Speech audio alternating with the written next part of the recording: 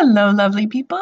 It's Bonnie Copeland here from stepintobrilliance.com, your wellness coach. And I've noticed something really peculiar today. The fact that it's quite cool, there's a beautiful breeze coming in my window, it's kind of cloudy, and I actually had to put on a hoodie. I mean, it's a lightweight hoodie, don't get me wrong, but sleeves? Really? Considering what the weather has been like around here, having sleeves on feels kind of strange. But change is nice sometimes. It's nice to have a little shake-up of the usual. The thing is, though, most of the time we know we don't like change. We resist it. We're not always sure how to deal with that. The first thing we need to realize is that change and resistance to change, those things are universal. They're about the only constants, I think, in this universe. Is change is constant. It's never ending, never stopping. It's about the only thing that is consistent. And our resistance to it is also something that's pretty consistent and pretty universal. And it's because we like the familiar. The familiar is something we can understand. And when we don't like something and we want to change, we still find that resistance because our brains are hardwired for survival, and familiar means a better chance of surviving. We know how to work it. We know how to manage it. We know how to deal with it. And quite often, this is a good thing. But in this day and age, it's not so much. So what do we do? How can we handle this? Well, one thing that has made change much less stressful and more manageable and allowed me to manage my automatic and often emotional response to change, especially those like surprise changes, is mindfulness. Mindfulness can help you respond to change better, more effectively, and more calmly. And the reason why is when you have a good, solid mindfulness practice, you've learned to become aware.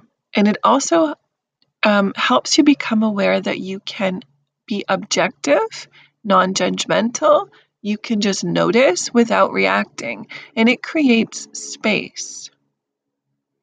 And that space, that pause, allows you to step back and gives you the tools to, instead of automatically react, to react, instead to choose and respond. Does that make sense? I hope it does. I mean, it doesn't stop change, but what it does is it allows us to manage that uncertainty. When things change, even when we've done it on purpose, there's still a huge amount of uncertainty that's happening. And that's scary. That's scary, even when it's a good thing. We like to feel secure. We are happy when we know what's happening. We have a routine. And when we start getting change and we start getting uncertainty, then we start what-ifing life. And boy, are we good at that, because we tend to go right to the worst scenarios, right? And in some ways, that's a good thing, because if you've already figured out a plan to handle the worst thing that could happen, that can actually be calming to our anxiety, which is quite ironic. But we don't usually stop there, right? We don't. If you are like I was, and sometimes still do have come up, a tendency to meet uncertainty with fear and anxiety, it can be really difficult to be in the present moment. The time to start practicing mindfulness is not when you're under stress. This is like, if you think about, remember back when you were in school and a couple times a year they would have a fire drill, and it was all fun and games, right? I mean, we had to be really serious about it, but it was easy. We knew what was happening. We knew there was no fire. We created a practice of creating automatic responses and space. So having the space and talking about things and practicing those things allowed our bodies and our brains to function automatically. And this is what we need to do with our mindfulness practice as well, which is kind of ironic when you consider the whole point of mindfulness is to be in the moment and noticing. But we can practice being in the moment and noticing. So when we start to feel big emotions, we can step into that easily. So how do you practice mindfulness? Well, my friends, there are so many ways to be mindful throughout the day. One easy way is to just notice your posture. Notice how you're sitting. Notice what's connecting to the floor, or to your chair, or if you're leaning on something. How does that feel?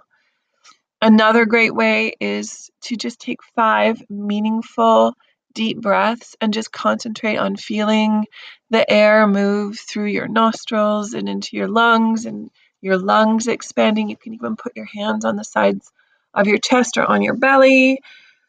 And just take 5 of those and just notice.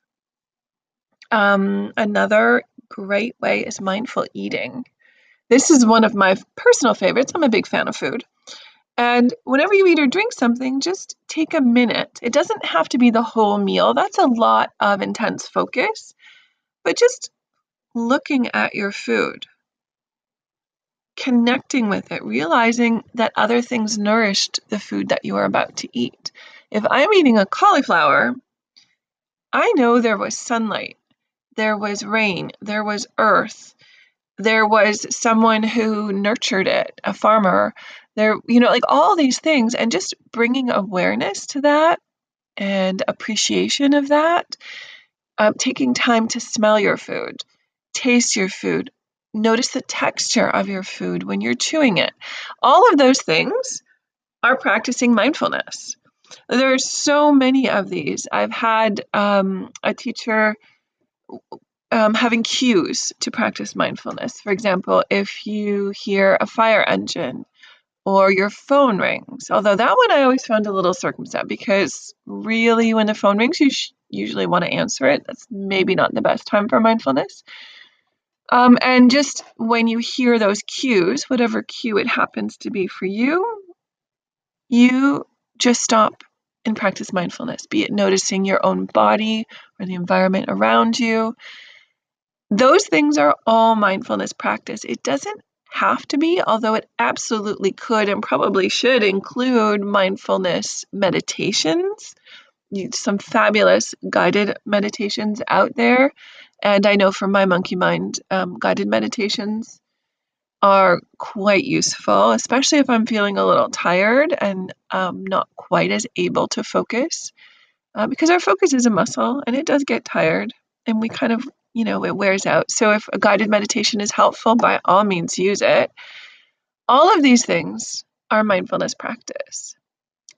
So I invite you, as soon as this podcast is finished, and you've subscribed, of course, if you haven't already, and shared it, of course, if you haven't already, just as soon as it's done and you hear that last chime, take a moment and just notice how you're feeling.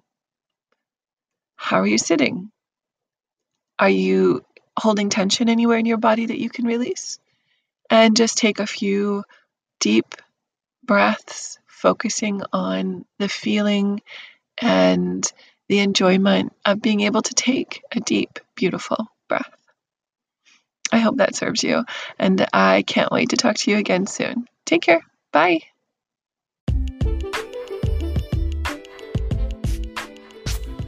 Hey, beautiful people.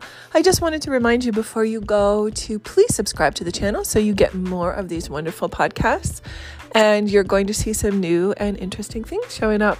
Don't forget also, you can visit my website at stepintobrilliance.com. Take care, make great choices, and I will talk to you soon.